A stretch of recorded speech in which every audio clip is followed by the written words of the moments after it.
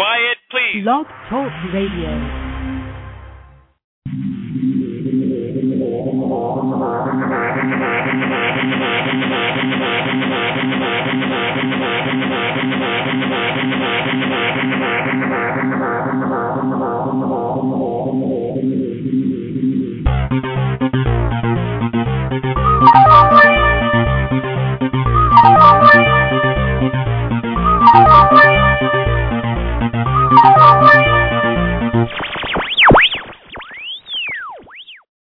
Welcome to Rex Sikes Movie Beat, conversations with filmmakers where we discuss everything film and television. Here on Movie Beat, you'll learn what to do and what not to do when it comes to making movies and TV. We will talk to everyone behind the scenes and in front of the camera, and I'll provide you with guests and the information you're going to want to have, whether you're a filmmaker or a fan. And so now let's move behind the scenes here at Movie Beat. First, I want to tell you that my upcoming guest today, live, is Mr. Mick Rossi, and he is the writer and producer and actor of a movie called A Kiss and a Promise. It opens tomorrow in Los Angeles at the Laemmle Theater, or the Laemmle Theater, depending on which way you like to pronounce it. But if you're in Los Angeles, you're going to want to go tomorrow night to see the movie, and we're going to talk with Mick about where it is and how it's playing and how you can see it, because it is. I watched it earlier, and it is a fascinating and gripping, disturbing movie that you're going to want to take a look at. All right, and before we bring on Mick, let me say that the chat room is open, and I want to welcome my guests to the chat room.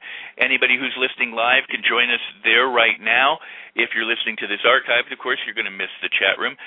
All of these interviews are stored on my website. The official website for Rex Sikes Movie Beat is REXSIKES. That's my name. I'm your host. It's rexsikes.com. And there at the interviews blog are over 200 interviews with professional filmmakers who give the farm away. They share secrets, nuts and bolts, how-tos, what to do, what not to do, golden advice to help you make your projects smoother, easier, faster, less expensively, and to help get them done and to advance your careers. And so you're going to want to listen to those interviews as well.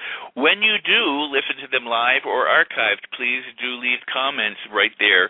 Once the player closes, there's a section for comments. So go ahead and leave comments because it helps us extend our reach, and we love it when you do. Also, all of these interviews are available as podcasts at the iTunes Store, absolutely free, but you can go and subscribe. You can get all over 200 of them downloaded to your favorite electronic device, and you never have to miss one. And they're there. It's a listen and learn experience, and you're going to like it. And when you're there, rate and review the show as well, because, again, that helps us extend our reach. You can friend us. You can follow us right there at Blog Talk Radio Live or archived anytime. You can listen to the show 24/7, and we really hope that you will and that you'll continue to share the show with your friends and your industry connections. All right. Having said all that, I want to introduce my guest today. Mick Rossi is a writer, he's a musician, he's an actor, he's a producer, and he began his career in Manchester, England by forming the cult British punk rock band Slaughter and the Dogs. Now, Mick has written and produced several albums with Slaughter and the Dogs to this date, and they are considered to be one of the founders of the punk rock movement in Britain. Now, Mick transitioned into acting under the direction of famed British acting director Keith Allen for the BBC, and since moving to Los Angeles, he continues to work as an actor. Now, as a writer, he's penned scripts with Gabriel Byrne and Joanne Whalley and Patrick Bergin and others, and he is the author of several original screenplays, including the Lionsgate hit PLAYED. Now, Mick stars as the lead role of Ray Burns and played opposite a star-studded cast, including Val Kilmer, Gabriel Byrne, Vinnie Jones, Anthony LaPaglia, Patrick Bergin, and the late, great Bruno Kirby. Joanne Whalley and Patsy Kensit. Now, PLAYED took home awards for the Best Picture at the Hollywood Film Festival and Best Original Screenplay at the Malibu International Film Festival.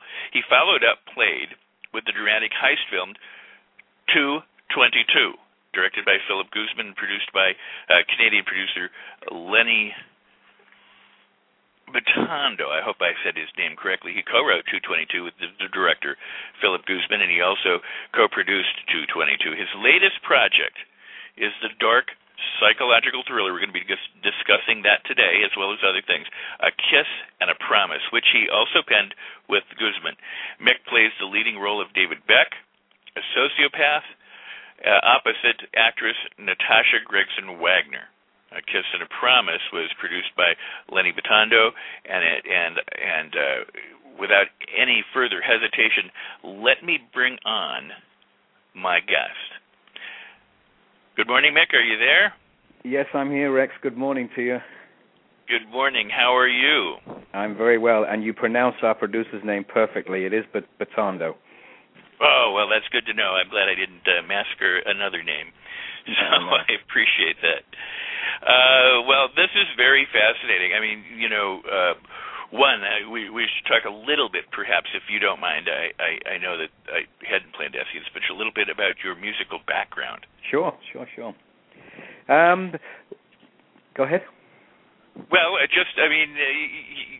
what was it like being in a band that has now the status of being one of the bands that formed the punk rock movement, and all these years later? Well, when would you say the punk rock movement came around? Because I would say in the 80s in Los Angeles is when we, I think, first started noticing a difference in the way kids younger than us, I mean, I was in my 20s or maybe 25 by that time, were dressing and acting in the music that they were listening to. We'd just come off this like disco thing with Saturday Night Fever. And suddenly there was a big difference in music.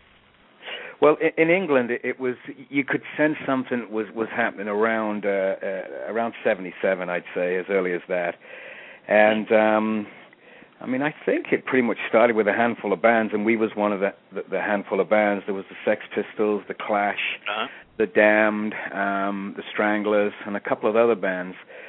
And you just sensed there was this movement bubbling under the surface, and then there was a lot of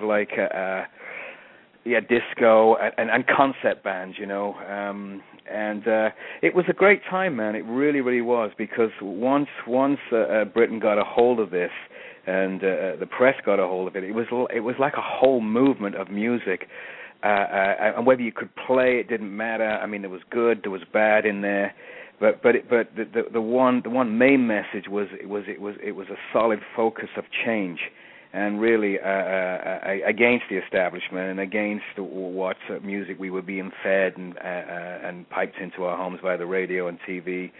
So it was a great time for me. It really was a great time. It was a great time to try and find yourself. And I was lucky enough to do it through music when I was younger. And certainly with Slaughter and the Dogs, we got a record deal, I think within about 8 months of starting, because what had happened is there was more and more bands forming. I mean, literally every week there was a new band forming, and so the record labels were scrambling to have their own little punk rock band. We actually signed to Decca Records. I said about 8 months in, and they were pretty cool. I mean, it was I think it was a little risky for them to have a punk rock band because they weren't known for having that type of label. But it was really a lot of fun, and it helped me grow as an artist, and I just loved every minute of it, and I look back on those days with great memories. I mean, we played with the Sex Pistols, we played with the Damned, the Clash, and you're up and down the freeway, and you would bump into a band at a truck stop, and they'd be going to Newcastle, and you'd be going to Liverpool. And what was really refreshing, Rex, then was there was no rivalry or ego. It was just like everyone was like, yeah, go and get him, man. Yeah. Well, we're doing this gig tomorrow night, and down in Liverpool, we're up in London. And it was just terrific. It was great times. Loved every minute of it. Oh, that's awesome. And now you transitioned into acting. I mean, right. In other words, you're on stage, you're performing, you're playing, and somehow you decided, I want to act too? Yeah, well, where I was from, I grew up in a place called Manchester, England, which was a very working class, and still is a very working class, poor neighborhood. And I was always fascinated by acting, but I was too embarrassed to tell people I wanted to be an actor, because most of the people I knew, they'd be like, why don't you be a drug dealer like everybody else, So I always found it, I didn't have the confidence to say, yeah, I want to be an actor. And what hit me as a young kid is I saw a Dog Day Afternoon, Al Pacino movie. Sure. And I was just like stunned by the story, first of all, and seeing Al Pacino for the first time. And that stayed with me because I saw that real early on when I was young, and it stayed with me. But as I said, I was always a little embarrassed to say I wanted to be an actor. And then I moved to London, and I ran into this guy who became my friend called Keith Allen. Now, Keith is a very successful British actor of stage and film, and I was out at a club one night, and he was doing this movie, a short movie, which was going to Cannes, and I said, well, I can do that. I had the confidence to say, yeah, I can do that. I want to do that. So he made me audition in a bar right there and then, which I did do, and he gave me a little role, and I think I had 3 lines. So that was the start of it. But he was so nice and gracious, and I tell you who was in that was Bob Peck, who was in Jurassic Park, and an actress called Amanda Donahue. She's done a ton of stuff, too. She was actually married to Adam Ant, who was one of the later Glam Rock guys. And that was my first taste into acting. I was nervous as hell. I had 2 lines, and I was saying them all night, over and over again. And but once I'd done that, I thought, yeah, I like this, and I was like, trying to get a little more confidence. But that's how it started. Wow, that's fascinating. Now, and then you started writing, and you're now producing, and you're acting. You're doing all these different things. Plus, you're musically talented, so that that's quite impressive. I can't do a fraction of that. So let me ask you though. Well, let's go back to just very quickly, kind of Played, and then to 222, and then coming up with A Kiss and a Promise, which again it opens tomorrow. Let's give all that information out right now. It opens tomorrow. Sunset 5, Lumley Sunset 5 here in Los Angeles, and it's 9000 Sunset Boulevard. Shameless plug there, and it opens and it runs exclusively here in LA, and I think there's 4 shows a day. And it's a great movie. It's a brilliant movie. Let me ask you this: do you have a website or some information you can also share with listeners right now?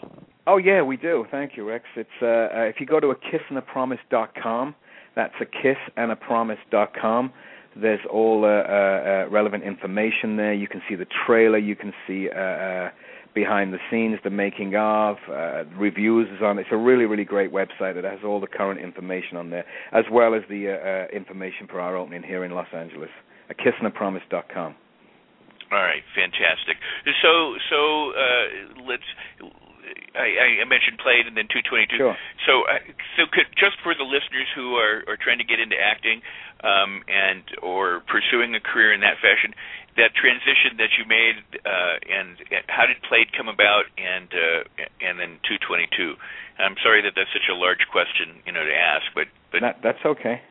Background. Well, it came about, Rex, is I eventually moved here to Los Angeles with my wife, who's a great actress too, and I was doing the regular thing. I was scouring the magazines for any auditions. I didn't have an agent, and I eventually found a manager who was willing to take a risk on me because I was unknown. But I was getting online with 200 other actors playing drug dealer number 1 or thug number 1. And I did a few of them, but I found it very frustrating, like anyone would who wants to, express themselves and try and get a bigger role. And that kind of led into writing. And I never had any training to write, but I had a good street sense. And I met one of the producers of Mean Streets years ago in London when I was out one night. And he gave me great advice. He just said, write what you know. Just write what you know, And it stayed with me. So I always had a good street sensibility, I thought. And so Disillusion, just trying to get in and get a better role. You can't get a better role until you've got a better agent. You can't get a better agent until you've done something that they can see and feel that, this person has something. So it's a catch-22. So I always thought, writing would be a good way in to create your own vehicle. And I started doing that.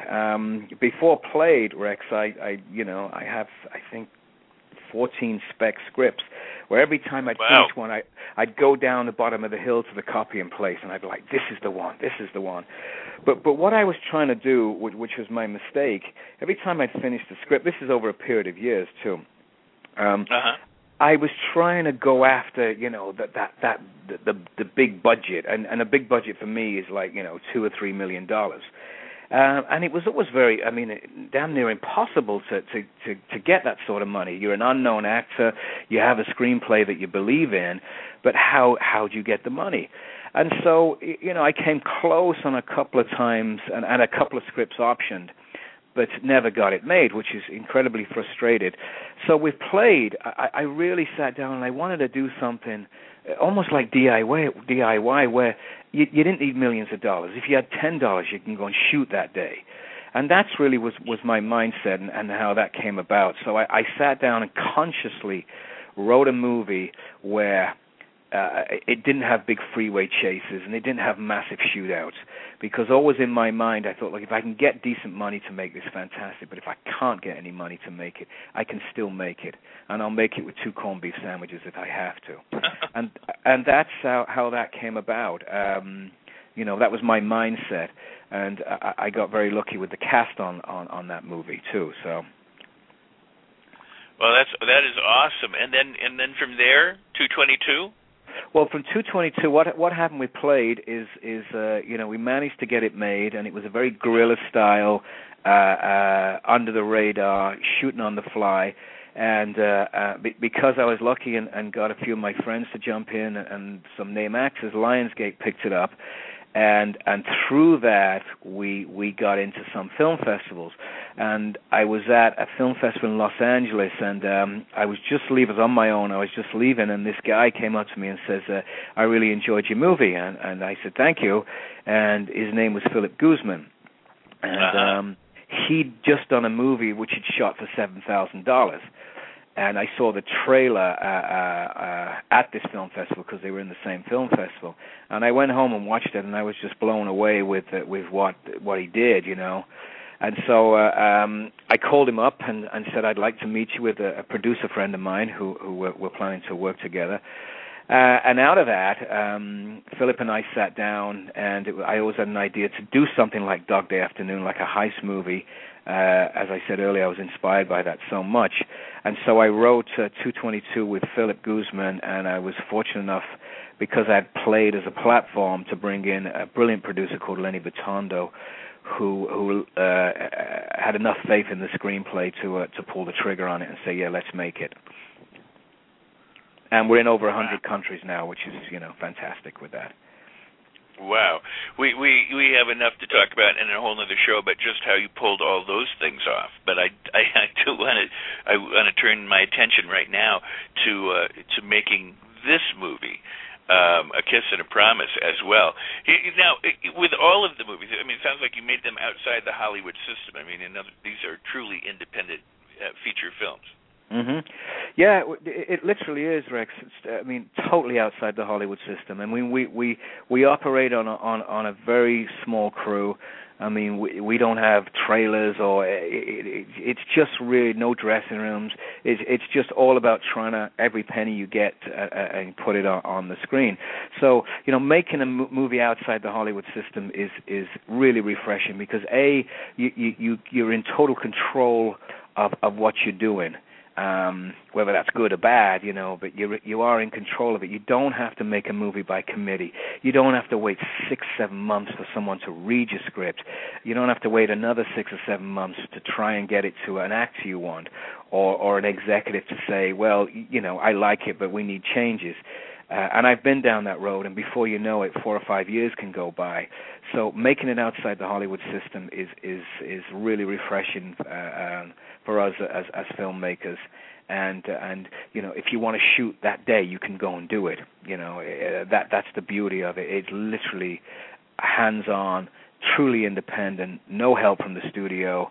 But you have your freedom to do what you want. And plus, when the movie's done, you don't have a studio saying you can't have that ending. We need to tie it up all nice in Hollywood and have a happy ending. Oh, right. So, you have control. Yeah, I mean, certainly with the team I work with, it's a team effort, and we all sign off on everything. But it would kill you if you 2 years of your life, and then you have to hand it over to someone who has no emotional investment in it, just a dollar investment, and they say, well, we think it should be this, and then they start cutting it and changing it, and so working outside the Hollywood system for us is very, the way we like to be right now. Well, in doing that, how do you? I know a lot of people are going to go, well, how do you get the cast? I mean, you've got these name actors in different movies, and yet you're outside the system. You go, well, we don't have trailers, we don't have this. How do you get people like Val Kilmer and Joanne Whalley and Patrick Bergin and these people to sign on? And what was it that got them into working with you? Well, I'm just lucky that over the years of living in LA, that they became my friends, and certainly going back with PLAYED, Gabriel Byrne is one of my best friends, and I admire him as an actor so much. But when Gabriel said yes, he would do it, because I said, I'm writing this thing, it's rock and roll, it's totally against, it's nothing like Hollywood, no trailers. As soon as Gabriel said yes, his name gave it credibility. And and Joanne Whalley was a friend of mine. She's from my hometown of Manchester, and so I told Joanne I was doing this, and she said she was in. And then she said, look, Val is never asked to do any of these small movies. I'm going to, I'll call Val. Here's his number. Give him a call, and So it was kind of a knock-on effect, but Gabriel really gave it credibility, and I was lucky because, as I said, a lot of them were friends, and I've known for a long, long time. So I was just very lucky. Well, that's fantastic, and it is lucky, but at the same time, one of the tenets of my show is that movie making is about more than making the movie. Mm-hmm. It is about the relationships that you have and the people that you intersect with, and in developing relationships, and it's who you know and who knows you, and all those kind of ideas. And when you said, I have a friend, and he said yes, and that helped open other doors, and I had this other friend, and she said yes, and she got me. I mean, that is what I think too many people, and sometimes, our tours of filmmaking think, well, I'm going to get this made, and I'm going to do it regardless, and they don't really think about the people that they, in other words, sometimes we're too focused on film and not enough on friends. Yeah, it's really a smart observation, Rex, because you're so right. I mean, a contact, if you can cultivate a contact or you befriend someone, I mean, that is worth so much down the line when you're ready to rock and roll and you're ready to pull the trigger on your movie. Because unfortunately, we are in a business where, certainly the studios are like, well, you look at my film and you could have the greatest film on the planet. Their first question is, who's in it? Right. And that's all they're interested in. How can we sell it, So contacts are really, really valuable. Even if it's, you meet someone at a coffee shop who works in a post-production house, and if you get on with that person, that could turn into thousands of dollars for you saved. If you like the person and they vibe on what you're doing and they feed off your energy, so or they really like the screenplay, and then maybe they would jump in and say, hey, you know what, we got some downtime, you can come in. I really believe in what you're doing. So contacts is really a major part of getting your movie made. Well, and it also, I guess we should also say, there's no one too big to be a friend, but also there's no one too small to be a friend, because a lot of times people overlook assistants or somebody in, like you say, a post house or somebody who may be on the periphery, but these people may be very, very well connected, and the assistant today is the producer tomorrow, and or the film funder for the future. But having said all that, it's truly about networking and cultivating real friendships. Those that have a mutual win-win two-way street, as opposed to I'm going to try and get a list of names and and someday make my movie. So yeah, no, it has to come from a genuine place, because certainly living in Hollywood, there's a lot of that. I mean, I've been to like out receptions or parties and that, and nobody will. I tell you a quick funny story. I was at a friend's birthday party at his house. It's a British actor called Roy Daltrey. Now, this guy he's actually in the Guinness Book of Records for the longest one-man show in the West End, and. Wow. And he's won 2 Tonys, and a great guy. And I met him through Gabriel. He's just a great actor. So I was at his birthday party, and I met his agent.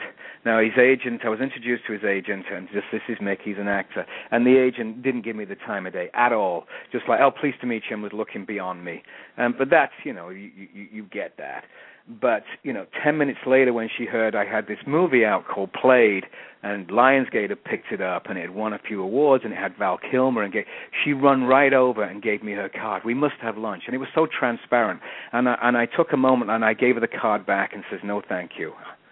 Oh, wow, yeah. And she didn't. I'd rather be agentless and go with someone like that. So, the point is when you're building up friendship, it's a two-way thing, and hopefully it will be a genuine friendship, because as I said, out here there's a lot of people who are just trying to put a move on someone to try and help their get to the next level. So if you have genuine friendship, that'll last a long time, and it'll serve you well in the long run too. And it'll be a two-way thing, because like you said, someone who's say a receptionist at a studio could be a producer, a post-producer could be a producer tomorrow. You never know. Now, no, absolutely, very, very true. Now, when you're shooting a movie like the kind that you've written and that you've made and you produced and you've got this talent, you got a lot of things that you're juggling. It's not under studio purview, so you don't have huge dollars to spend to throw at things if there's problems. What do you do? I mean, I'm sure with the when problems arise, how do you make it an opportunity to do something? Well, it can throw you, Rex, but what I found out of it, if you've got a problem, what it makes you do, you haven't got the luxury of going back to the drawing board and saying, okay, how can we fix this? Or we need another $10,000, and that'll solve the problem. What it does, it makes you trust your instinct. I mean, you have to, and also trust your team. Excuse me. And if you're shooting on the fly and something happens which isn't scripted, or we can't get that location, you just really need to, time is of the essence. You haven't got a lot of money. It makes you think on the spot, and it makes you trust your initial decisions. And I find it quite refreshing, because sometimes out of not getting what you want, you can have a happy accident, and it can turn out a little better. So, if you're shooting on the fly and you haven't got a permit, or you can't get that street that day, and you have a quick little powwow, and off you go, and you can go around the corner, and you can see a better location. Or there's always something you can take out of it, and 9 times out of 10 you will not suffer. It makes you think on your feet, it makes you trust your instincts, and it makes you work as a team, and I find that great. Have you shot each of these 3 movies in Los Angeles? Played, the first one was Los Angeles and London, because a lot of the actors there were friends who lived in London. So, as I said, I tailored the script so we could go to them rather than bring them here, because we couldn't afford to fly anyone in, and hotels and that. So it was Los Angeles and London for Played. 222 was shot all in Toronto. Again, because we were making our strengths work for us. Our producer, Lenny Bitondo, is Canadian, and Lenny knows everybody in Toronto. So and again, this is about what we were talking earlier about relationships. We needed like a scrapyard where you can crush a car, And, you know, to go and rent that, if you did it the Hollywood way, it'd be a $30,000 day. You'd have to pay a friend of mine will let us film there. So we got a lot of locations for free in 222, which saved us a fortune. So we ended up shooting in Toronto because we always knew we wanted to do it in a place which was cold and wintry. But and then A Kiss and a Promise, again, it was a story that required for it to be this sleepy little kind of, almost like a European town, and we found that just outside Toronto. So I see. Okay, well that's cool.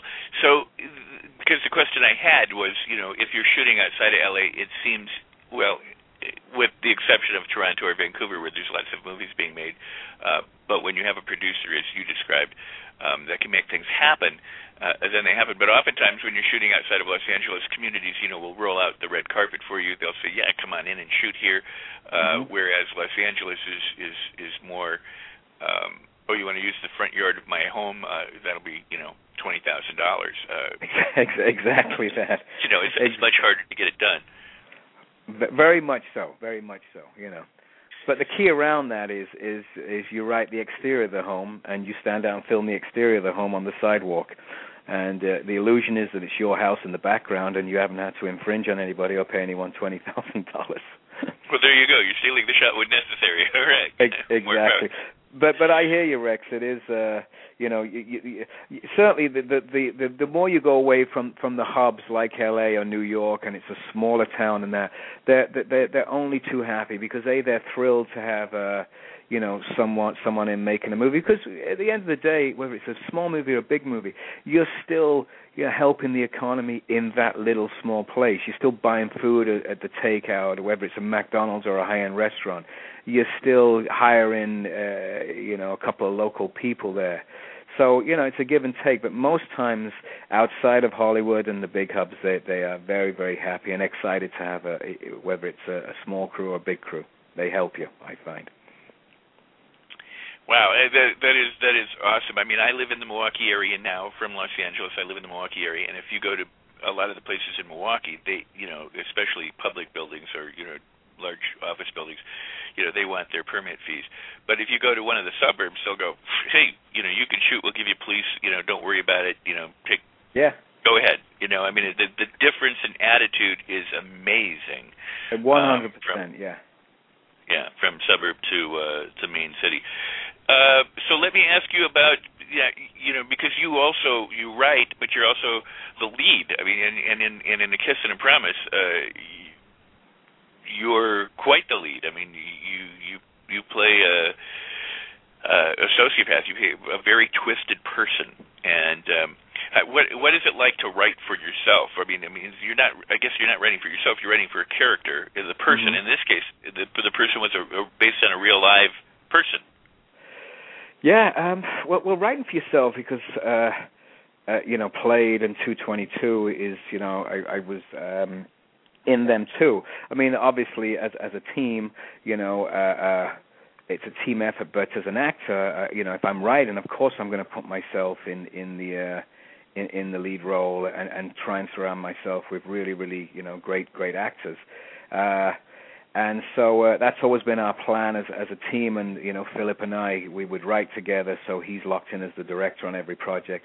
I find it actually, it's difficult at times, writing and you know, acting, certainly as you write in it, because you got to separate yourself from the character you create and try and focus on the story. So it can be a little tricky navigating those waters at times, but at the same time, you're writing something which is tailor-made for you, which you're writing it thinking, okay, this is the character, and this is his movements, this is what's going to happen in the story. So that's really exciting, because again, in Hollywood, a lot of my friends, a lot of them are not working, but the ones who are working, they complain that the material is so bad. It just really is, you know, and cheesy dialogue. So the upside is when you're writing something, you can tailor it and you know, really bolster it with great characters right across the board, which is very exciting to play, knowing what you're going to play, you know. So I find it's refreshing on that side. Well, there's something that you managed to artfully avoid, and with great success, I believe, in having viewed A Kiss and a Promise, and that is some people who write for themselves, it becomes very narcissistic and egocentric, and you can kind of tell this is a whole vanity project, and everybody else, characters aren't as well developed, but not so with you. There's a very good, wonderfully balanced approach to cast and to the characters and to, how. I mean, even though you're the lead character, it's like you share the limelight with all these other people. It doesn't come off like, well, I wrote this for myself, which I have seen, in other cases. Me too. Well, thank you for saying that, Rex. I mean, we always say that story is first. And that's really what matters, because you have to have a great story right at the beginning. So it really isn't about 1,000 lines for me and 3 lines for everybody else. It's if it serves the story, the balance will be right. So it's always story. And going back to what you said earlier about David Beck is it was inspired by true events, putting David Beck together, and. One of them was, I was in a London hotel room several years ago, and I was watching TV, and I saw this guy on TV with his daughter on his knee and his wife at the side of him, and he was looking straight into camera. There was a news crew, and he said, he's from Wales in England. He said, it's not good enough, that as a community and the police should be doing more to find this missing girl. And he was a truck driver, and it turned out that he was the killer.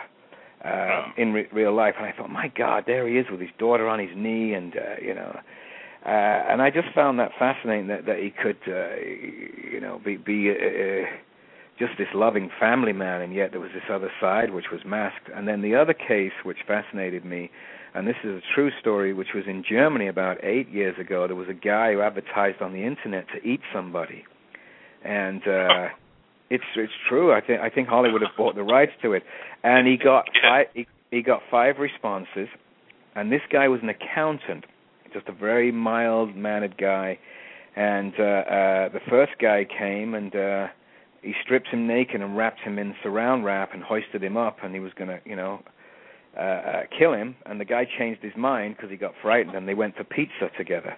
And I thought, how bizarre. And then the other guy, he chose the second one, and he actually went through with it.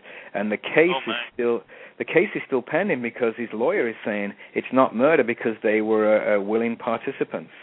So I just found that whole juxtaposition of normality and crazy man fascinating to me. So I always knew that we wanted to try something a little different, a little dark, and so it's an amalgamation of a few people. David Beck. Wow. Well, with a Kiss and a Promise, with your movie, I mean, it's not what you show. It's not like you show anything that's disturbing in the sense of like traditional blood or gore or any of the kills in that regard.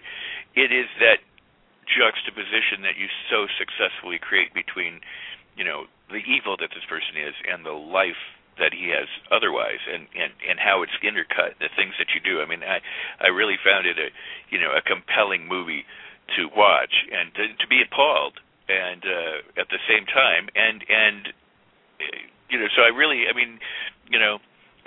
suggest that people go out, and filmmakers especially, go out and see this movie and take a look at it, because you did so much with a rich, I guess, story to begin with. I mean, the story that you created, but you did so much with the movie, and it definitely evokes responses. So how do you trust your team? I mean, we're going to have to come up to a break here in just a second, but okay. You're trusting your director and your producer, and the crew, and you're working and you're acting. You got to have, like I think a lot of actors, they really want to know how they're doing from from the director. They want to know, am I helping, bring this person to life? And is it yes? Is it no? Do more or less? What do I need?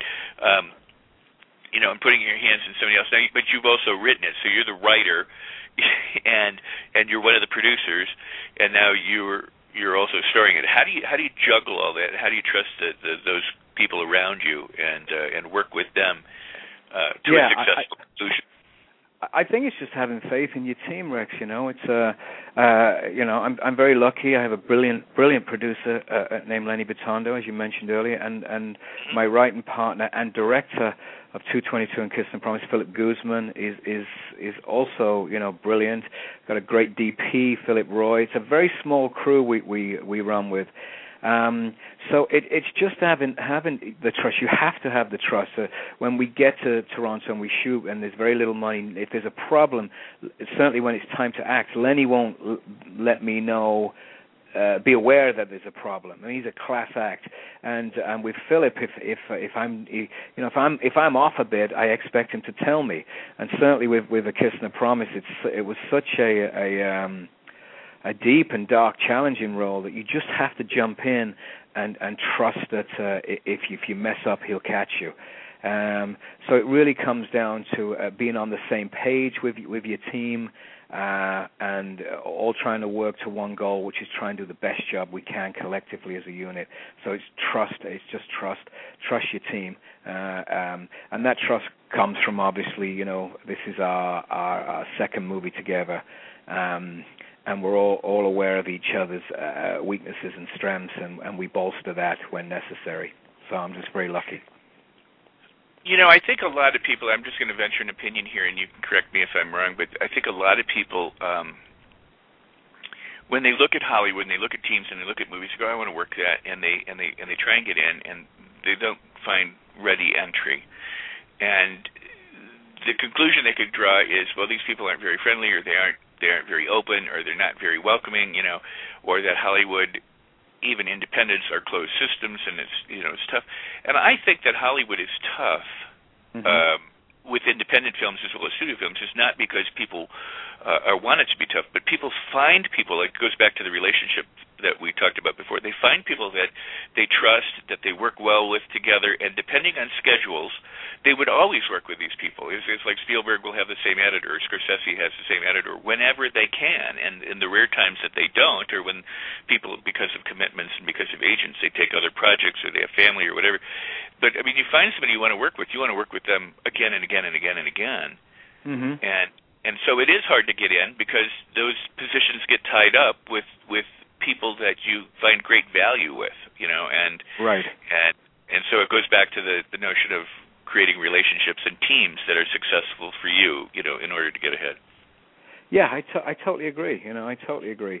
And it is very hard for independent movie too. I mean, it's just a very, very difficult business. But if you persevere, and as a young filmmaker, or the actor, director, if you can find someone who's equally as passionate as you are, who sees things similar to yourself, then that's worth a lot of money in terms of, it's a valuable friendship which you can roll as a team. Then you're not alone thinking, how can I get in? How can I get in? And people down the line, if they're busy or their schedules change, they will come back and work with you if they respond to your passion. And like we said earlier, so I think it's really, really important is to try and surround yourself with a team that have same goals and visions as you. Awesome. Well, we're at that point where we're going to take a short break here so that I can kind of remind people what they're listening to. So hang in there with me, Mick, and we'll be right back, okay? Thank you, Rex. Okay. You're listening to RexSikes.com. That's RexSikes.com, the official website of Rex Sikes Movie Beat. If you're listening to this live or archived, please go ahead. Once the player closes down, leave comments. And you got to wait until the player closes down for the comment window to appear right there at Blog Talk Radio. But do leave comments. Friend us, follow us right there from Blog Talk, because it helps us extend our reach. And if you value these interviews of professional filmmakers sharing their expertise with you, they're giving it away. So all we ask you to do is give a little something in return, and that is share these interviews with others and leave comments or rate and review the shows. If you're listening to this as a podcast, go ahead and rate and review it so that others can look at your comments and or your review and decide, too, that they wish to listen. A couple of announcements. I've got a lot of great guests coming up in the near future, so stay tuned to Rex Sikes Movie Beat, and you can go to the website and look at some of those guests, or you can pay attention to the Twitters and the Facebook pages and things like that about when these things are announced. I have a special personal announcement to say that I am no longer in any way associated with the movie Billy Club. For reasons I'm not going to go into. I just say I wish them well. I hope they make a good movie, and I have other projects that I need to move on to, and so I announce that because some of you have asked, but I am no longer associated with them, and so that's the information I'm giving out. Other than that, my next guest coming up will be Paul Batista. He's an entertainment attorney. We're going to be talking about entertainment law and legal things that you need to know in order to get your movies made and distributed. So without any further hesitation, we're going to come back to Mr. Mick Rossi. The movie is A Kiss and a Promise, and it debuts tomorrow night, premieres tomorrow, the 8th of September, 2011, at the Sunset Lamel 5 Theater on Sunset, right there at 9000 block, as I recall. And the website is akissandapromise.com, and if I've misspoken, Mick is going to correct me. All right, Mick, is that correct? 8000 Sunset. 8000 Sunset. Okay. Good. Yeah, well, 9000 Sunset would put us up. Yeah, you're right. 8000. Is it where 8000 Sunset? It's Sunset and Crescent Heights on the corner. Yes, where the old Schwabs used to be. I grew up in Schwabs. Exactly. Yeah. I grew up in Schwabs. For some reason, when I said it, when I listened earlier, I was thinking down by where it used to be the old Playhouse. The old Playboy building had a theater in it, and I think it wasn't 9000 though. It was over like near Alta Loma or something. Anyway, enough of that. It's the big black skyscraper that's over there somewhere. That's what I was hitting in my head. So I apologize. The Lemley Theater at Crescent Heights and Sunset. So this story about this serial killer, why were you so driven to tell this story?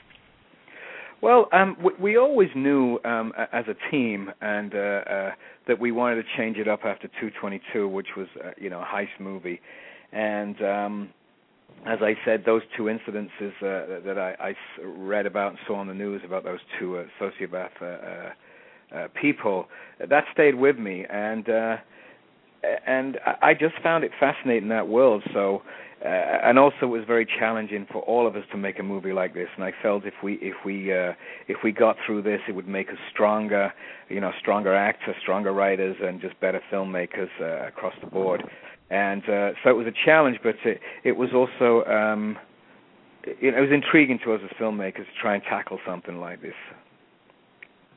We wanted to give it a shot, Now, it premieres tomorrow, and it is in LA. Is there a chance that people can see it otherwise, or do they wait, or is there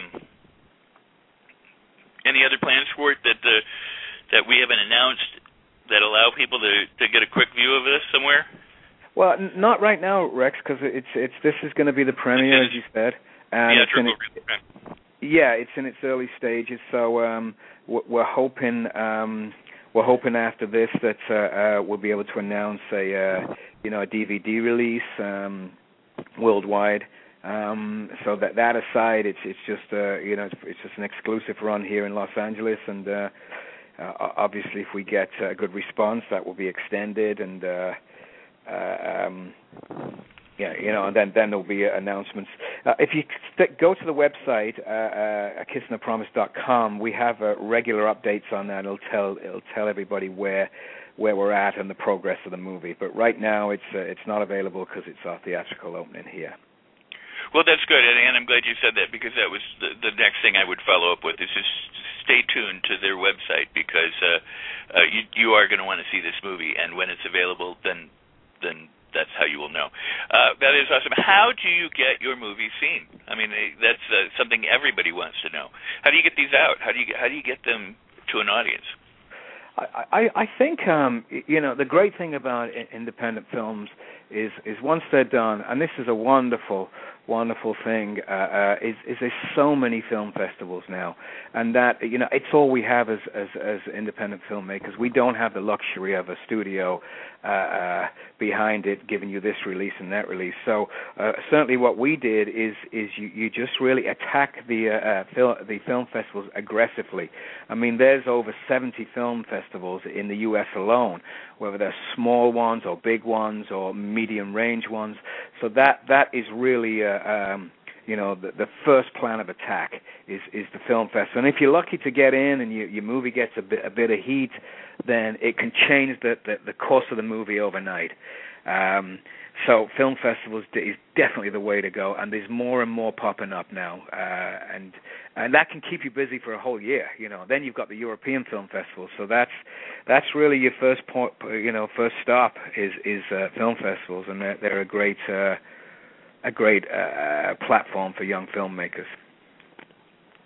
Awesome, great advice. Do you have any extra advice on how you might choose a film festival for your feature? Do you look at it like based on what your content is, or do you just go, I'm going to submit to all the big ones, or do you start small? How does you and your team approach this, if you don't mind me asking? Well, I mean, you always aim high, so you do the standard ones, which is, you know, Cannes Film Festival, Toronto, and that, and it's like winning the lottery on those. You know, if you get in, then you've hit the jackpot, because the same people who have turned your movie down will be calling you. So what we certainly what we did on A Kiss and a Promise is I studied some movies that were similar territory, like you know, Henry, Portrait of a Serial Killer was one. There's a Dutch film called A Short Film About Killing, and there was a couple of others in there, and I can't remember now, but I did a little research on similar genres and found out what festivals they'd, and this is going back a good 10, 15 years, what festivals that responded to those people, to those type of films. So that was the plan of attack on A Kiss and a Promise. So if you've got a genre film, like if you've got a horror movie, then Toronto have a section which is outside of the main film festival called Midnight Madness. Now that is where you would go first, because it's they screen the movies at midnight, and they're predominantly horror movies. So you just have to do a little research on each film festival. Some of them are just normal and neutral, and you just send it in. Well, that's great advice, because what it demonstrates is that, you know, you're thinking and you're producing, you know, and you're working with your film, and you're doing your own market research, essentially. You know, where is the best fit? Where might my film get, you know, the most bang for its buck, essentially? And I think that you know, a smart and wise use of your time, obviously, especially if you're a filmmaker and you've invested all this time and energy and whatever dollars you have in making your movie. Do your research. So that I appreciate you saying that. That's very, very cool. The look and, I mean, I'm kind of jumping around here, but the look and feel of this movie, you've got kind of a great gritty style to it. How did you choose that look? And you know, what was your motivation for this particular approach? And how, if you don't mind me asking, how do you? I always like to ask directors and producers, how do you come up with the look of your movie at the end of the day? And I'm going to throw another question in once you're done, because I think. Well, the look is, we always knew we wanted it to be a very European feeling movie. So we wanted to create a place where it was filmed where it didn't have an identity. The place, it could be anywhere. So you know, you could be looking at a little sleepy town in Germany or in Holland. So we were certainly drawn to those stark, cold images of European movies. And how we came up with that is we have a brilliant DP called Philip Roy, who our director, Phillip Guzman, works closely with. And, you know, he's a very talented man. I mean, a lot of the descriptions is in the script, was in the narrative, but it's really down to his eye. So we're very lucky again. Okay, because it does. I mean, it has a particular look and a particular feel to it. And part of that feel, and this is the follow-up question, is the pacing of the movie. Now, it seems very deliberately paced, and I don't know how to articulate that any better. There are some movies, like an action movie, you know, there's wild action, and it seems to fly by. There's movies like Lars and the Real Girl, which, for whatever length of time the movie is, seems to take days to get to an end. but deliberately so. As I don't mean that in a pejorative sense about the movie. It has a very, for me, when I watch Lawyers in the Real World, very slow kind of thing. Your movie has got a very deliberate kind of pace and style with it. How did you come up with that? I mean, is that between the acting and the scenes and the editing of the film? You've put this together. Am I making any sense with what I'm? You are making sense. Asking? I mean, what we wanted to do with the pace of the movie, we wanted it to, and hopefully the audience will get this, is for it to unfold at a pace of normal life. And then when you see David Beck, you first meet this guy on screen. It's just like an everyday Joe, He's going to the store. It was a deliberate call on our part to actually just have it unfold. Normal guys helping the little old lady into the car and giving her a ride home, and until it reaches a point where you get a glimpse of who this guy is and what's in, who he really is. Then the pace picks up a little bit. So it was a deliberate move on the pacing, Rex. And as I said, without giving anything away, some of these scenes were just so brilliantly juxtaposed that they're horrific without being gory. I mean, they're not, and one scene in particular that comes to mind, there's no gore at all. It's just wrenching. It's gripping. It has to do with some parents and things, and what this horrible person also is doing at the time. I mean, and I want to leave it for the audience to see, but I mean, I just watched it, going, oh my goodness. And well, I think the power of suggestion can be equally strong, if not stronger, than actually showing, gore or blood or someone getting shot in the head or whatever it may be. And we were certainly in the territory that we wanted to. We were inspired by, Polanski's Rosemary's Baby and Hitchcock. So the power of suggestion can be creepy, and certainly the scene you're talking about, which was beautifully portrayed and played by an actress called Sheila Birmingham, and I don't want to give anything away, but it's right. Raw emotion that can really rip someone's heart out and disturb someone, and it can stay with you and resonate with you. So, again, it was a conscious effort on our part, and plus we didn't have the money to do any of the real tricky stuff, So it was just all very real. Well, it was,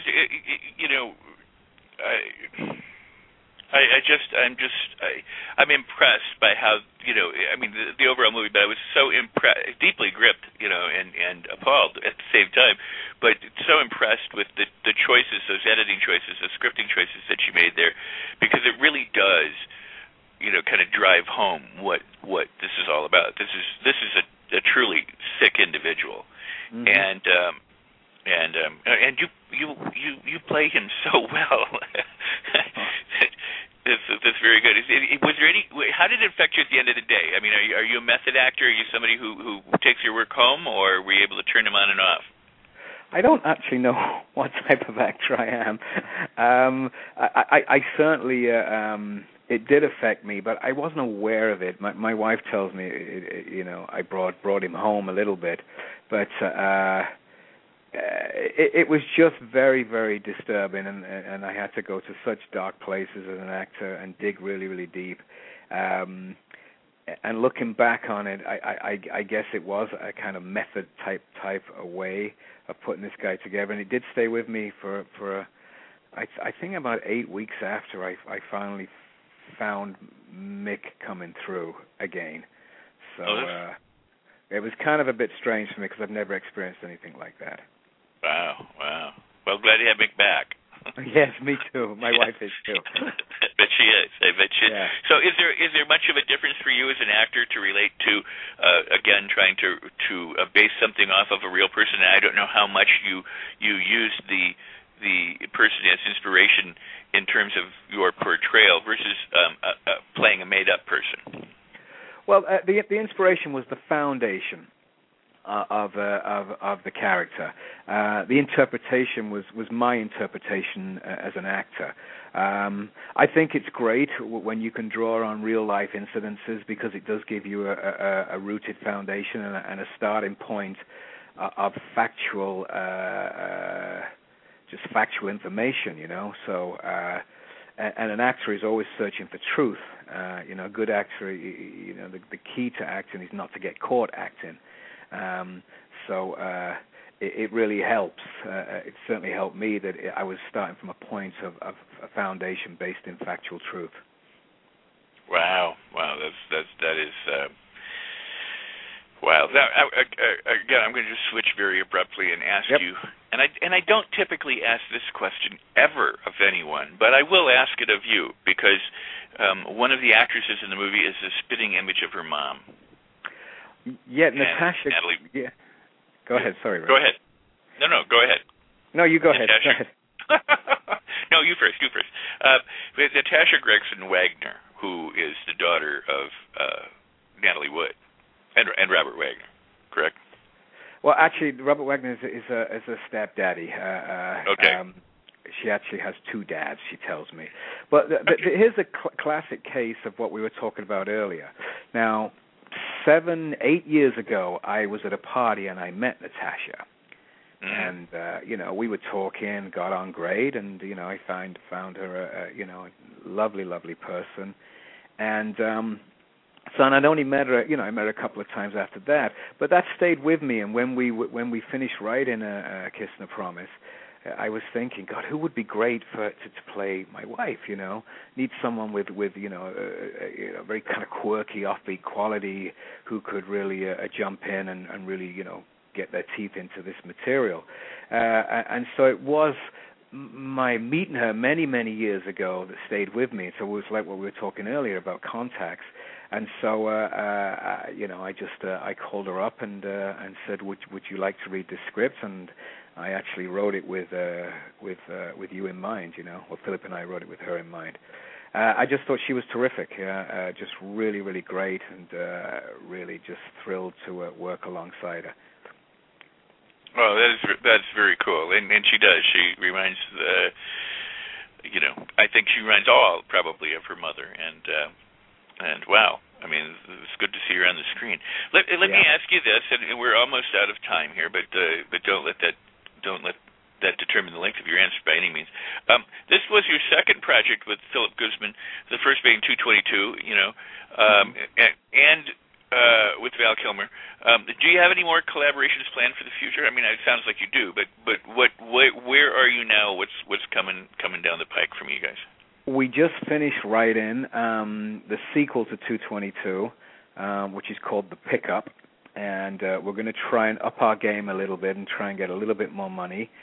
So we're in the process right now of trying to raise money for that, or Lenny is, and it's, as I said, it's a sequel to 222, which was a heist movie, and we're being very ambitious here, Rex, because we're going to shoot in back in Toronto, which is our, you know, we always feel very comfortable there, but we're doing 4 days in the Bahamas, and we're doing 10 days in Paris.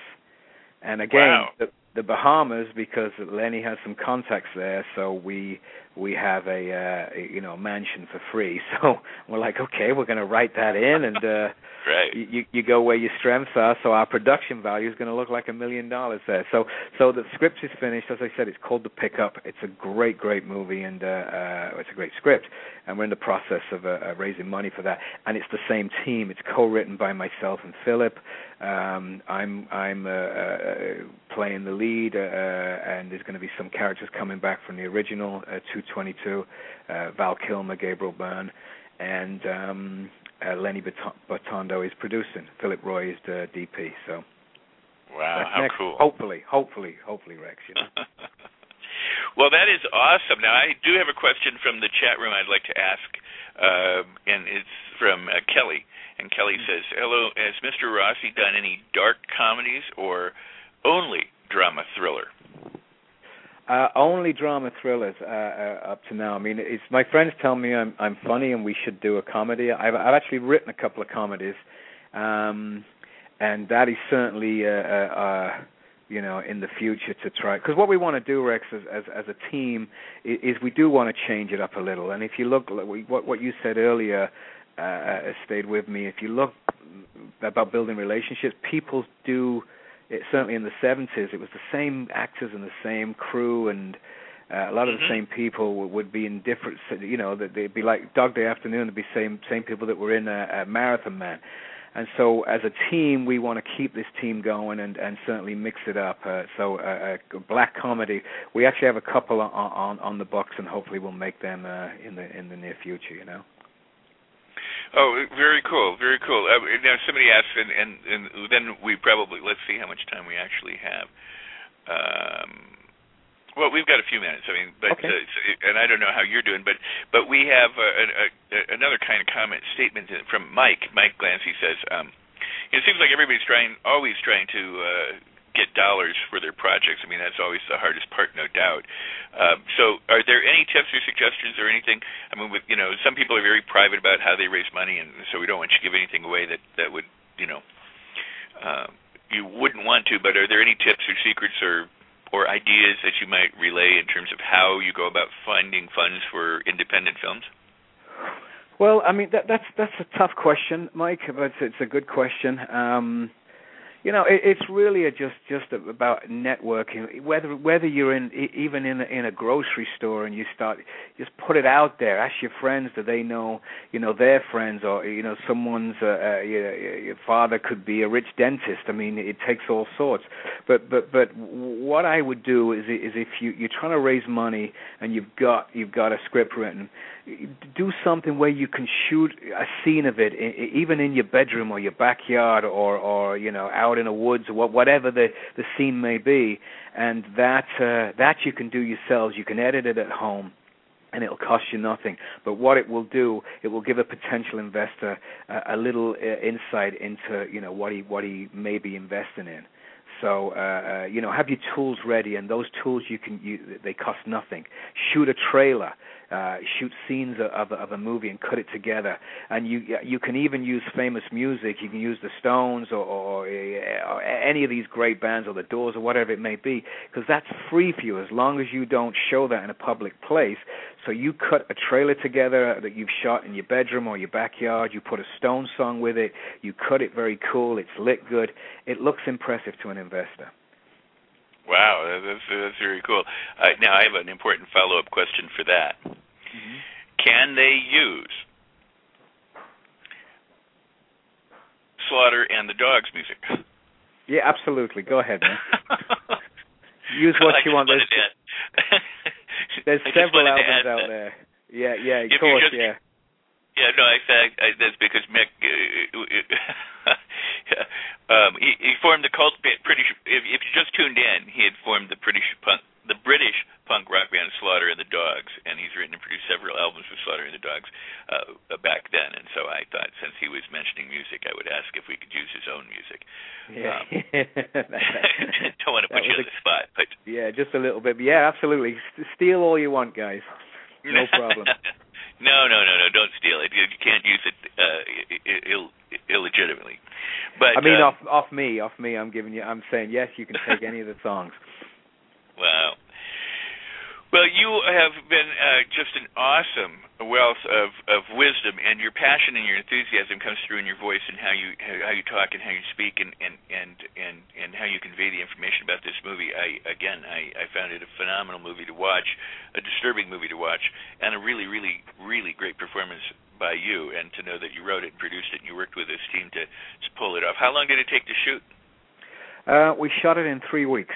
And what we did prior to that, and this is the great thing about Lenny Bitondo, he flew the crew in. I mean, well, just 3 or 4 of Phillip and the DP about 3 weeks before. So we had all our pre-production down. So when it comes to shoot time, you can pretty much make your schedule. Also, what's really important, Rex, is if you're planning a shoot, is do your pre-production. Find your locations months ahead or weeks ahead, so you're not turning up there and the clock's rolling and you're still searching for certain locations or you're trying to iron out the script. Try and get as much done before you pull the trigger as possible. So then the shoot should go predominantly smooth, hopefully. But it was 3 weeks in total. Well, you wore so many hats, and one of the things that you mentioned before I want to kind of bring back was the idea that cause as a producer, I always think the producer's job is to free up the director so the director can concentrate on getting the story and the performances up on the screen, and especially if the director is a co-producer. Well, in this case, the lead actor is a co-producer or a producer and a writer. So you have your producer Lenny and your director Phillip, who are there to take those burdens off of you so that you can concentrate on the performance. And you mentioned that earlier. Can you talk a little bit more maybe about how that works before we go? Yeah, well, I mean, Lenny's the main producer, and myself and Philip Roy, the DP, are the co-producers. And what we do, we work as a unit up until first day of principal photography. So, writing the script and then going out locations and then trying to lock cast in and really getting it to that stage. And then once we hit first day of principal photography, then Philip is no longer a producer, he's a director. I'm no longer a producer, I'm an actor. The same with our DP. And then our great producer, Lenny Bitondo, then, takes full responsibility, takes the reins, and brings the ship in. So that's how we work, and it works great for us. But that also takes a lot of trust and a lot of discipline. I mean, just to be able to let go of your own baby in that regard, I would imagine. It does, Rex. Yeah, it does. But then we actually take a step back and think, well, it's everybody's baby, So you feel good because you're handing a part of something you've created over to someone who equally cares as much as you do. So it's easier then to say, okay, guys, I'm here as an actor, and let's go. Well, those are such sage words. I mean, that is sound. True sound advice, because I know a lot of people, but probably myself included, would continue to want to micromanage and do everything. I was recently on a shoot that was not unlike that, where somebody had written the script, was going to star in the script, was producing the script, and had a lot of trouble just giving it up. And we would, go back and go, you have to just stop now. It's in other people's hands. And so I compliment you. I think that's great. And what you just said is the notion, and I guess that's what people are trying to convey. But you said it so artfully, and that was you give it over to people who care as much as you do. And I don't think many people think that that's true about their partners. And when you have partners like that speaks great volumes for the relationships that you've built. And I appreciate that so much. Oh, thank you, Rex. Well, we are at that point where we are out of time. You've been fabulous. I really appreciate it. I'm going to ask you to give the website and the premiere information out before we go, but I really appreciate it. I can't wait to have you back at another time and share more about other things and about maybe the upcoming project. It's called The Pickup? The Pickup, yeah. Or other things as well. But I truly do appreciate this, Mick. This has been a fascinating time and well worth listening. And please, I invite all of my listeners to share this, and spread the word far and wide on this interview, and as all of it. But go ahead and please give out the information again and let people know about it. I will, Rex. And first off, thank you for having me. It's been a pleasure. And wow, the hour went really fast. So.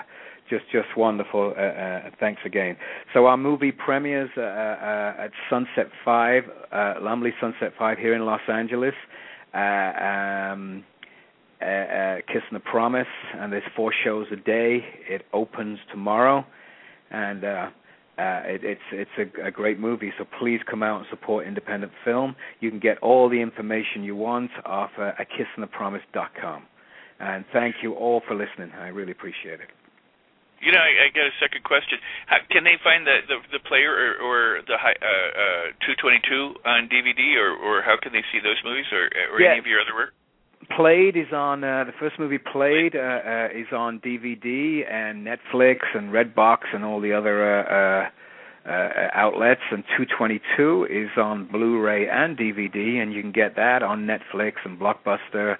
And both those movies you can actually buy on DVD as well as rent. So they're at the local rental places and also on the online chains too.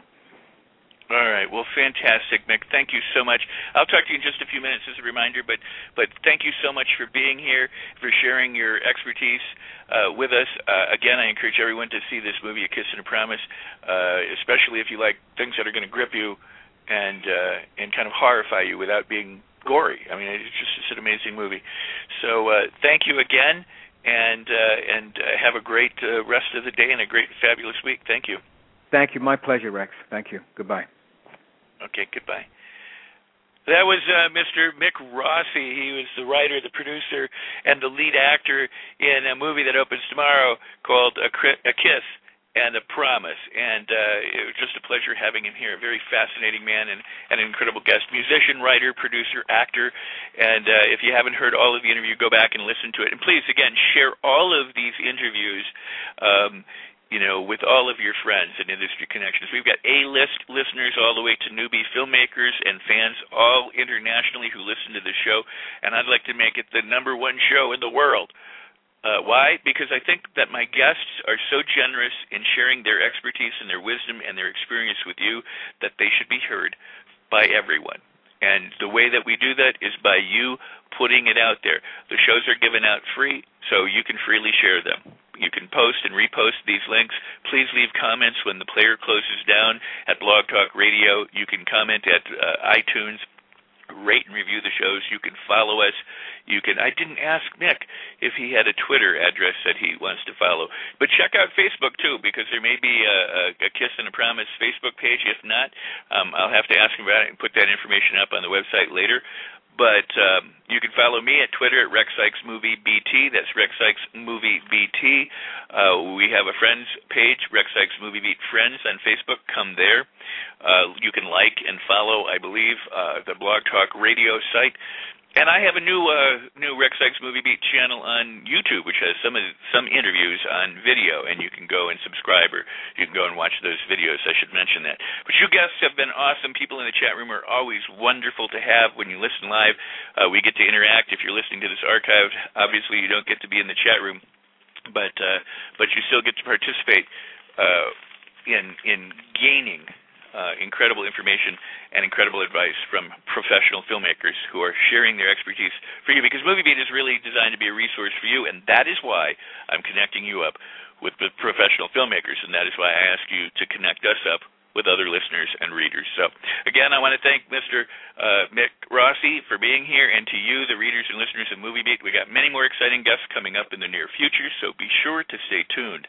And again, please keep sharing this website and these interviews with all your friends and contacts. All right, everybody, have a fabulous day. Make your movies, complete your projects, and until we meet again, that is a wrap. Thank you, everybody.